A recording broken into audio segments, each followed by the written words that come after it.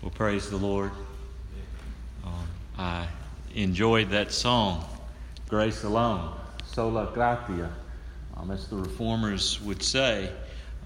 That is the centerpiece of true Christianity. It is grace, all of grace, worked by grace. Grace empowers us to be. Grace saves us from who we are. Grace by God's grace. So I thank you for sharing that song with us tonight. If you will, take your Bible, turn to the book of the Revelation of Jesus. And we're going to pick up in the next couple of verses, verses 7 and 8. And before I read that to you, let's pray together. Father, we thank you for your great grace. That grace alone, that saves through faith alone, in Christ alone. God, that alone brings you glory. And we praise you. Lord, I pray that you will help us to behold you tonight. Father, I pray that you will help us to, Lord, savor the truth of verse 7 and verse 8 in the book of the Revelation. That, Father God, you will help us to, God, have eager anticipation in our hearts for the day when the eastern sky will split and the Son of Man will descend to gather his elect, his true church. Father, may we long for that time. May we look for that time. May we anticipate that time, Father. Lord, may that day that is coming, that future grace that will be bestowed on your church, though it will be a time of judgment for those not written in the Lamb's book of life. I pray, Father, that that future grace for us will help us walk in great hope no matter what we face in these days upon us. Lord, it is in Jesus' name I pray. Amen and amen.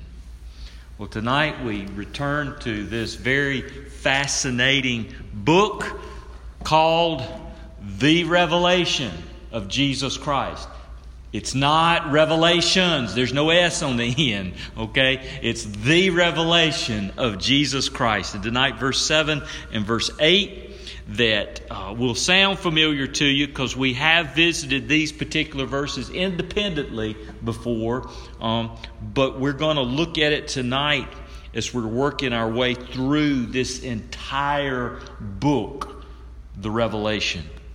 But verse 7, behold, he is coming with the clouds, and every eye will see him, even those who pierced him. And all the tribes of the earth will wail on account of him. Even so, amen. In other words, let it be so.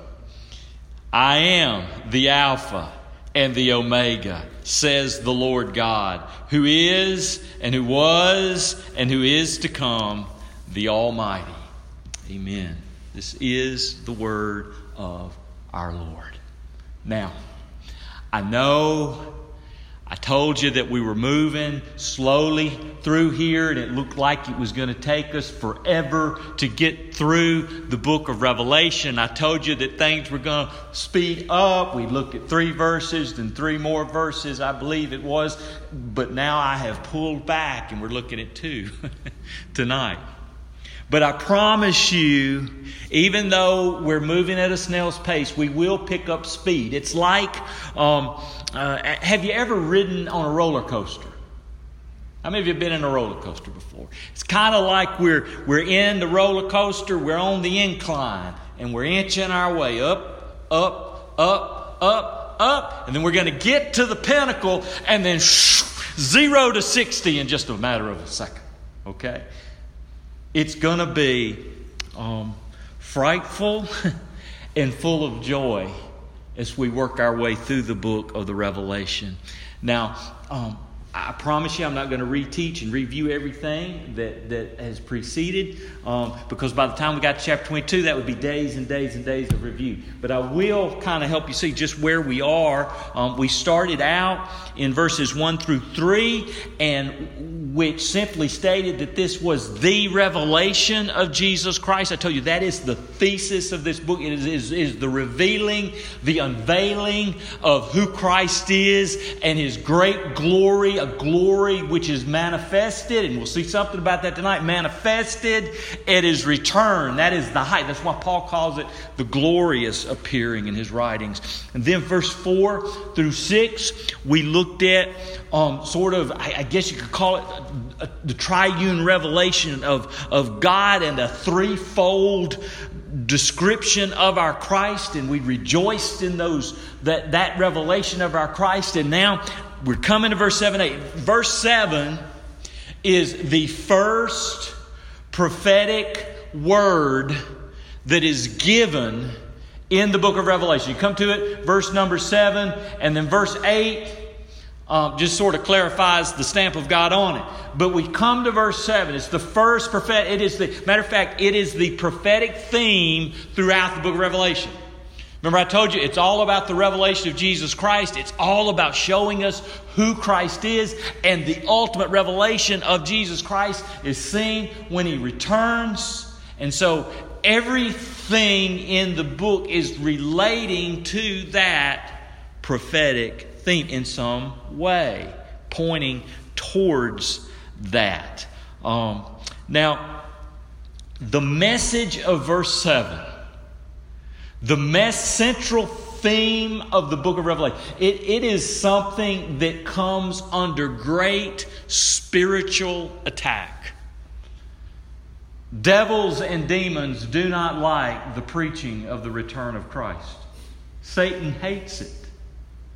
Because when Christ returns, Satan knows his doom is sealed. I mean, he already knows it, but he hates it. That ultimate triumph of the church, that ultimate triumph of the Lamb of God coming as the Lion of the tribe of Judah. He hates that. He hates the message of verse 7, that He's coming. He hates that.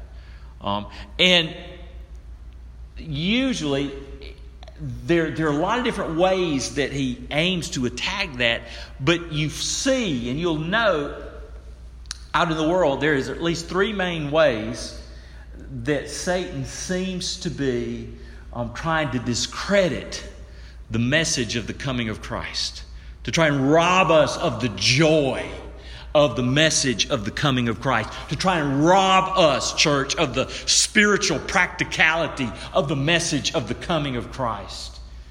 And he does it in at least three main ways that I see. And I want to mention these before we get into the text tonight, just so you're aware of this. I think that they try to discredit it by raising up false prophets. False prophets that declare Jesus is coming, and they set dates and times and say that, Jesus is coming back on such and such date at such and such time, and then it comes and it doesn't happen. And the more and more and more and more that happens, the more and more and more people out in the world get disillusioned with the message that Jesus is coming. I remember back, this was several years ago, I believe it was about 2011, had Bryant Riley, a good friend of mine. He served as a student pastor with me at the first church I had ever pastored out in Ralph, Alabama, Shiloh Baptist Church. That Baptist church, it was a sweet group of people. The pulpit set in Greene County. The remainder of the church, they say, was in Tuscaloosa County. The county line split it. And I told them, because back then I was very animated, folks. I mean, I was walking up and down the aisles. I'm liable to turn a flip on the front pew. You just didn't know what I was going to do back at that very young age at pastoring. And I used to tell them, I said, the reason I come down there where y'all are all the time is because I don't like preaching to you from another county. But anyway, he called me and he asked me, me one time, he said, "What do you know about Harold Camping?" Any of you remember the name Harold Camping? I said, "Well, he sounds familiar." He said, "Well, he's this guy. I've been listening to him on the radio, and he came out the other day, and he said that he thinks that Jesus is going to return on May the 20-something, 2011. I said, "Well, you can stop listening to him at that point." And of course, he agreed with me. He understood that. And I thought, but his name sounds familiar. And then I decided to Google his name, Harold Camping. Well, then I saw he's done this before.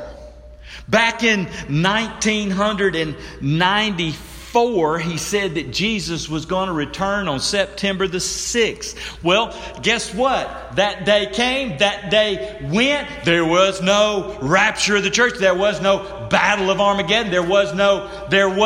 Nothing happened. So he was a false prophet. And you see this kind of attack. And it just sort of makes those of us that are continually proclaiming that he's coming look like, well, maybe we don't know what we're talking about. Okay? I remember and this was when I was really a kid, wasn't saved at all or anything. Back in 1988, there was a little book that came out, 88 Reasons Why the Rapture is in 88. 88 came and went. There was no return, no rapture. None of that took place. It was Edgar C. Wiskamp who came up with that. And a lot of churches, a lot of Baptist churches, a lot of churches bought into that. We're all into that. Then you got people like the Watchtower Society. That's the Jehovah's Witnesses. They predicted Jesus would return in 1914, 1915, 1918, 1920, 1925, 1941, 1975. You'd think they'd get the point. They predicted again in 1994. And as far as I know, I don't think they have. Since then, but again, maybe they have. I don't know. But those kind of people are bound to come, and those kind of attacks are bound to come. And Jesus told us that this would happen. There would be people who say, "Here's the Christ, there's the Christ." Okay? So we shouldn't be shocked by that. But I believe that's one of the ways in which the enemy wants to discredit the profound importance of the message to us of verse 7. "Behold, I'm coming." Now, another way that I think it gets discredited is by demons and devils raising up skeptics. There are those that will raise it up and try to discredit because of the very language of Scripture. Things like where it says, where, for example, in Revelation where it talks about how He's going to reveal things soon to come. And we talked about that last week, not last week, but the week before, about how things are in an eternal setting when you look at it. And we've been in the last day since Christ ascended into heaven. But nevertheless, you have people that will attack the language of Scripture, trying to undermine it and trying to discredit it, but they are bound to come. The most disturbing, though, the most diabolical attack, I think, is in this third way. This third way is I believe that devils and demons are raising up pastors and preachers and teachers that are not even interested in proclaiming the second coming. And you say, "Pastor, is that happening? Is that so?" I read a disturbing statistic put out by the World Council of Churches. And they did a survey of 100 American pastors that were across denominational lines. And they surveyed them to consider the importance of the preaching of the second coming. Their finding was disturbing. Out of all of the hundreds of people that they surveyed that were pretty evenly distributed across the denominational labels, only 10% found worth and value in preaching the second coming of Christ. Whoa! That is bothersome. That is scary. 90% of the pastors surveyed do not see the spiritual worth and the practicality of preaching the return of Christ. Now, I don't know. Maybe they surveyed a bad bunch. Maybe they got a bad group. Nevertheless, it bothers me that those guys are in ministry and are in churches. Because it makes me wonder, out of that many men, do they study the Scriptures? Because if you just a little survey of your Bible, do a systematic study from Genesis to Revelation, and you'll find out the preeminence and the priority of the second coming in the Scriptures. You can't get away from it. You can't back away from it. Just to give you some statistical information, I have given you these statistics before as I have referenced the second coming of Christ. This does not change, but let me remind you of this. There are 660 general prophecies throughout the Scripture. 333 of them are about Christ. 109 deal with the first coming, but 224 of them deal with the second coming.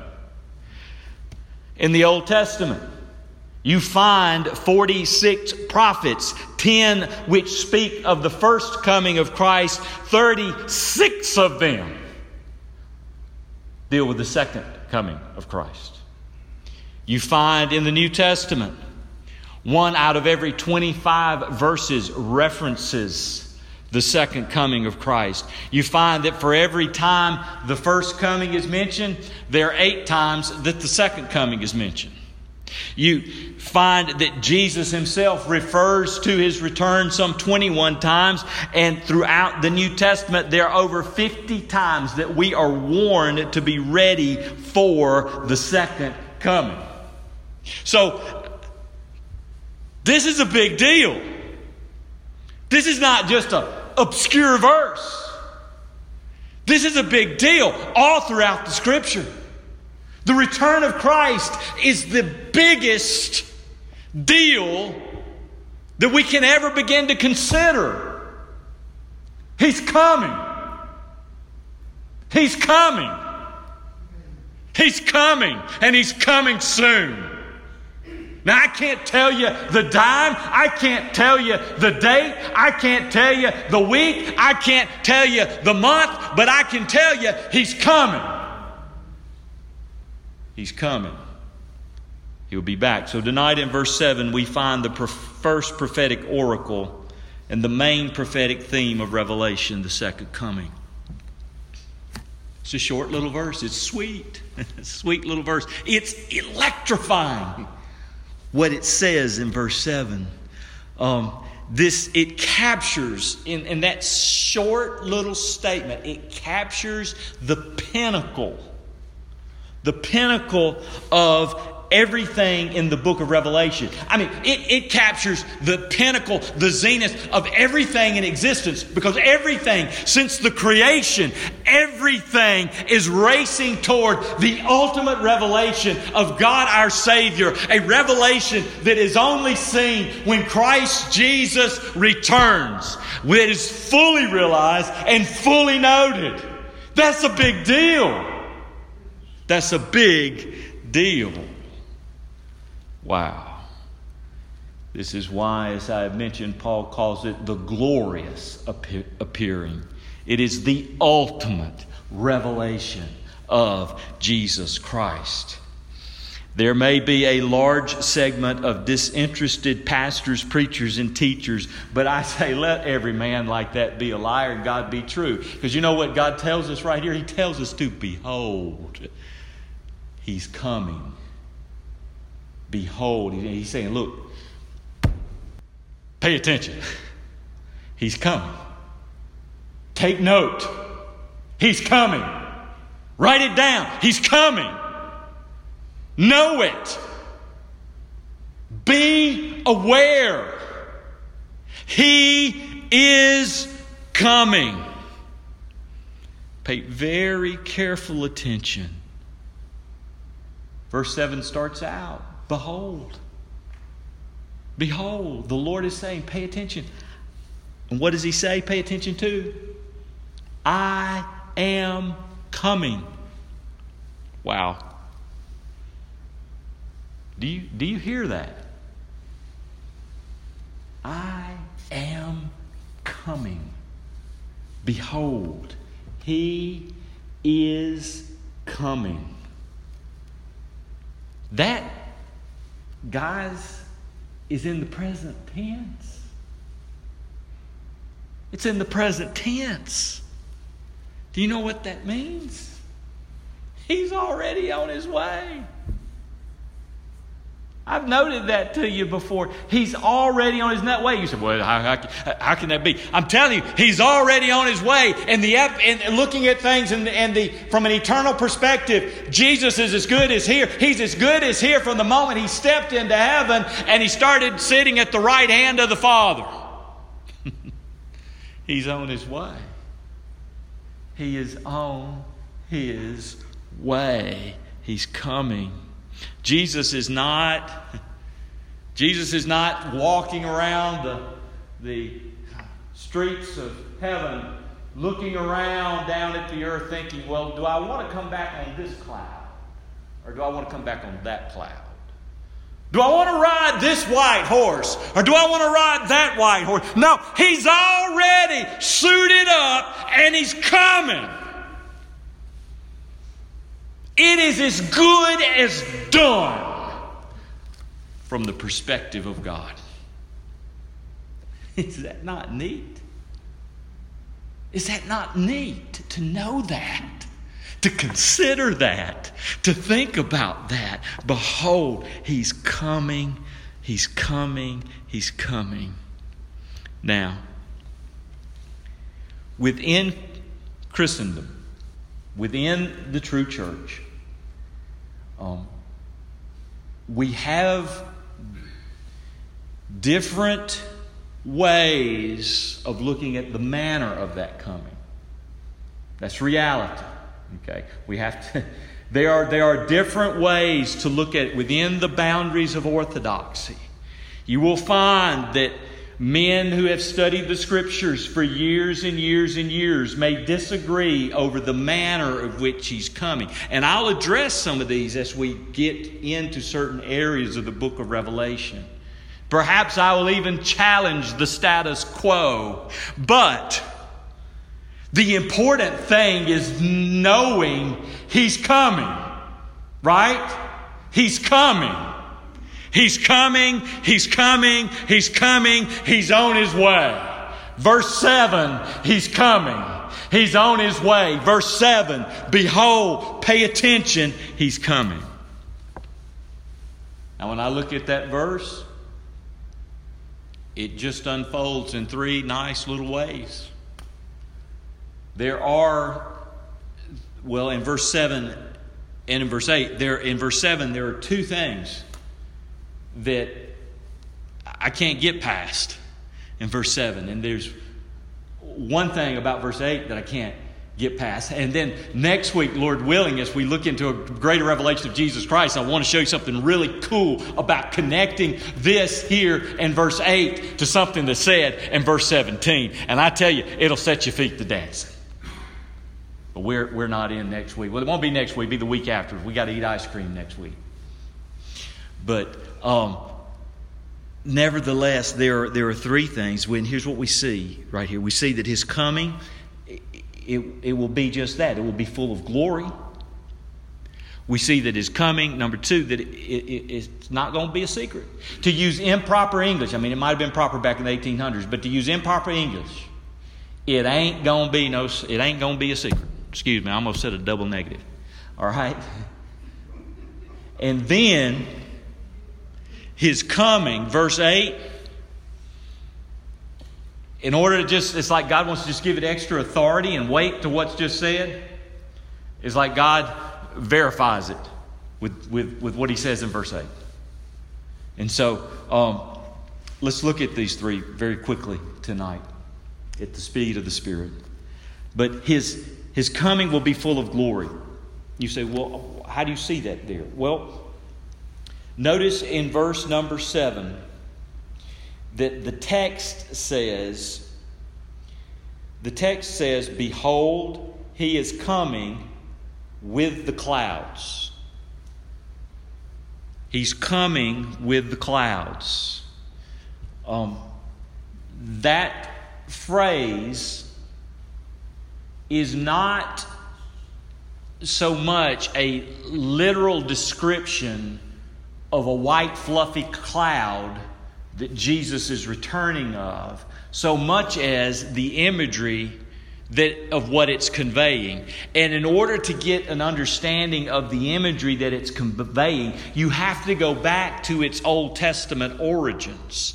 And in its Old Testament origins, you find that this issue of clouds in connection with God is almost always referring to a revelation or an unveiling of God's glory. Think about it. In Exodus 40, the cloud of glory of the Lord we see. In 1 Kings 8:10, upon the completion of the temple, what was it that filled the temple? The cloud of the glory of the Lord. And the clouds, He's coming on the clouds. He's coming in the Shekinah glory of God. He's coming as a revelation of that glory. He's coming, and it will be an unveiling of that glory like the world has never seen. I remind you, the world has only seen the veiled glory of Jesus. When you go to John's Gospel, the same John that wrote the book of Revelation, when you go over to John's Gospel and in chapter number 1 of the Gospel of John, we read these words concerning the incarnation of Jesus. It says this. It says in the Word. Now, who's the Word? Well, the Word was with God, and the Word was God.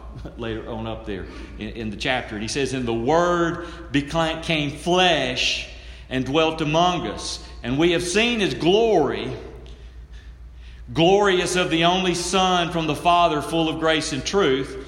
John bore witness about Him and cried out, this was He of whom I said, He who comes after me ranks before me, because He was before me. And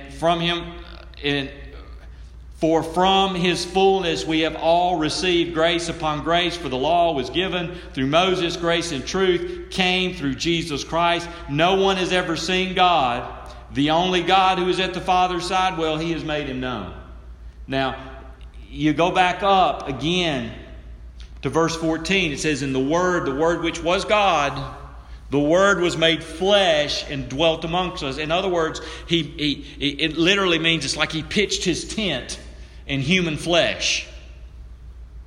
He became one of us. He was fully human. But you see, the glory, the full glory,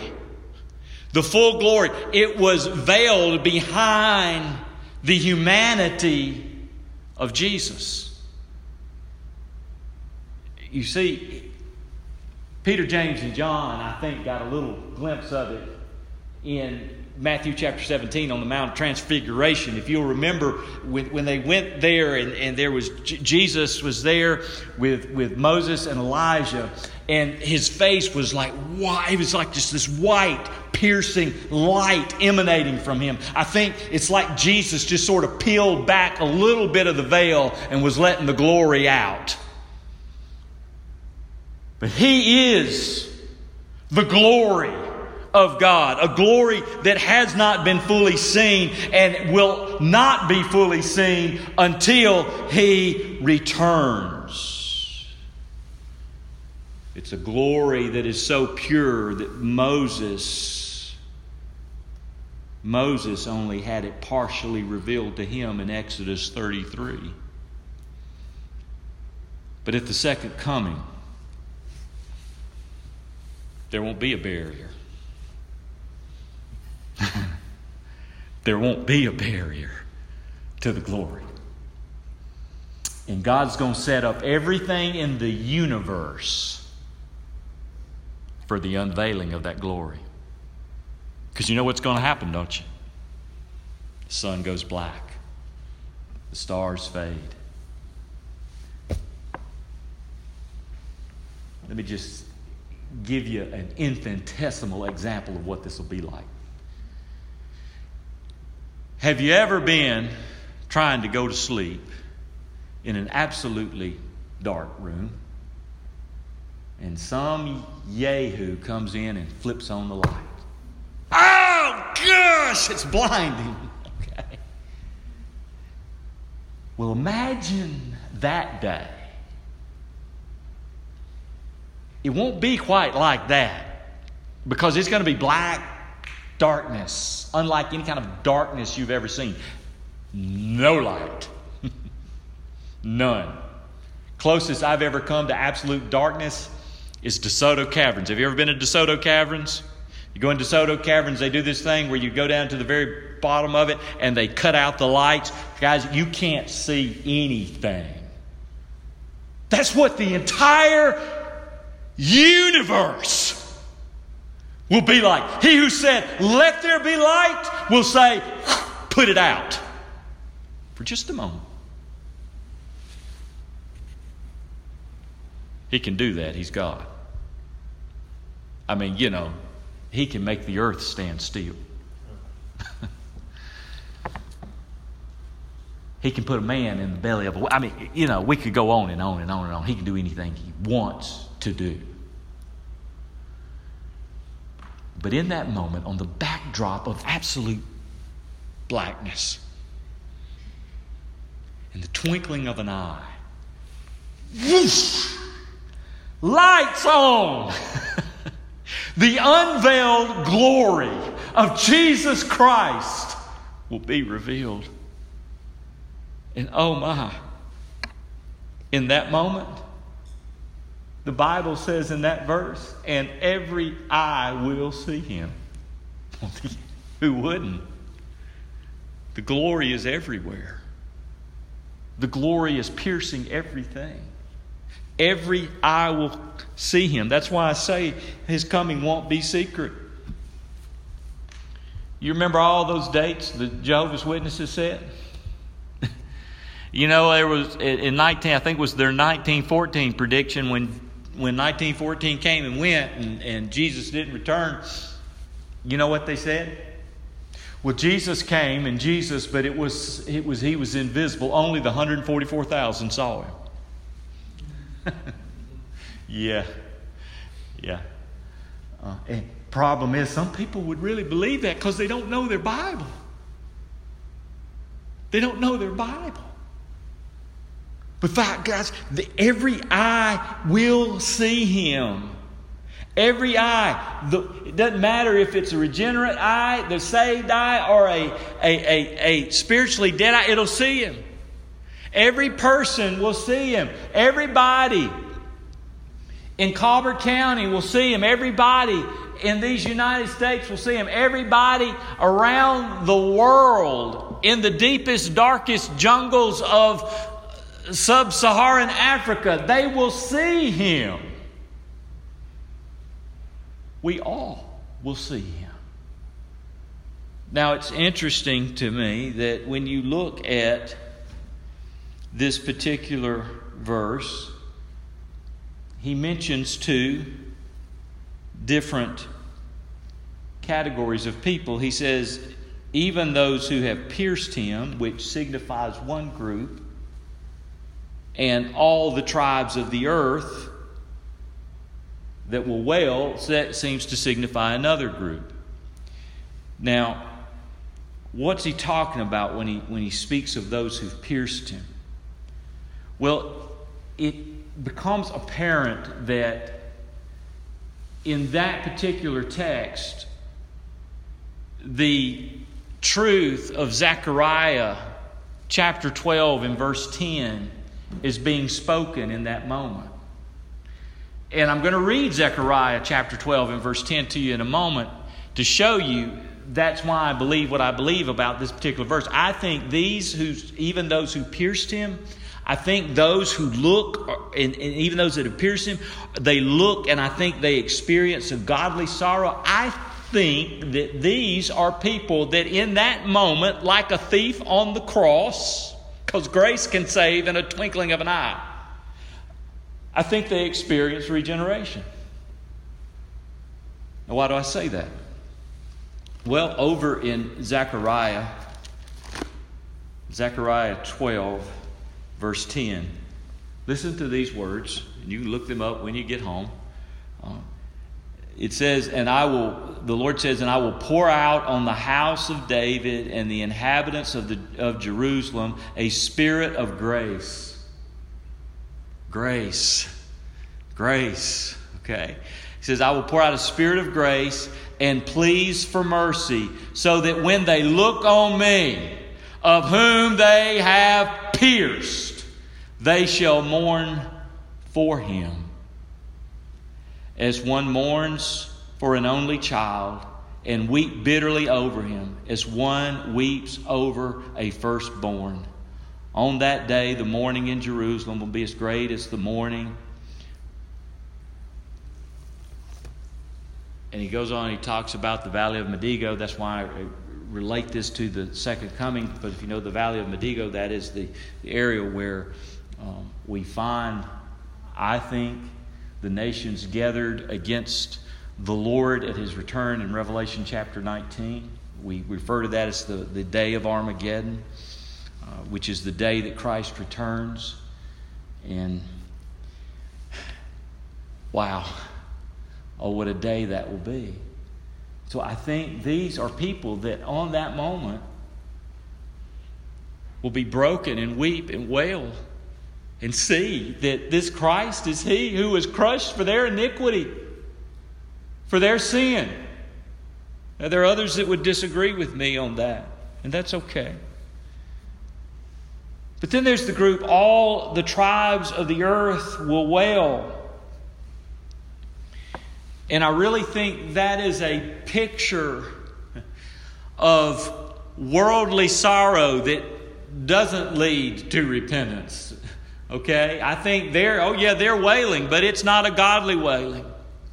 The tribes of the world, you find often throughout the book of the Revelation, the world and the tribes of the world is a reference and seems to be imagery for unregenerate, lost humanity. People who do not know the Lord. And in that day, there will wail, and there will be a wailing. That word that is used there is a word, kopto, that means to cut. And literally, I think they'll be wailing and want to just cut themselves like the prophets of Baal did. I think they'll want to do it. They'll be crying out for the rocks to cover them. These people that wail, they are those that we find mentioned in the 6th chapter of the book of Revelation and about verse number 16. Let me read to you this day of wailing, this great day of wailing. Because over in chapter 6 and in verse number 16, we read these words. He says this, and everyone, slave and free, hid themselves in the caves and among the rocks of the mountains, calling to the mountains and the rocks, fall on us and hide us from the face of him who is seated on the throne and from the wrath of the Lamb. For the great day of their wrath has come. Who can stand? Wow. And I am convinced these are the same, the one and the same. Wow. Oh, what a day that will be. That is the pinnacle of Christ's glory. That is the theme, the prophetic theme in the book of the Revelation. Though the book of the Revelation, again, I remind you, it's going to show us things in the past. It's going to show us things going on in the present. And it's going to speak things in the future. They're all there. And we need to pay attention. Behold it. And so we have this prophecy that is given. And then, verse number 8. I want to read verse 7 in conjunction with verse 8 again. The prophecy is this. Behold, he's coming with the clouds.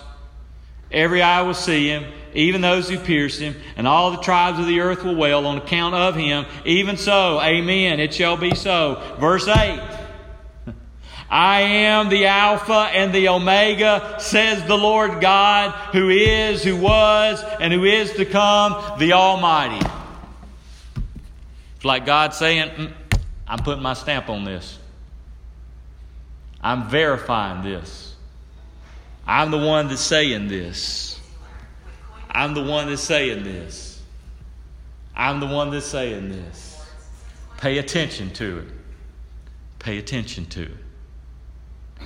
Behold, He is coming.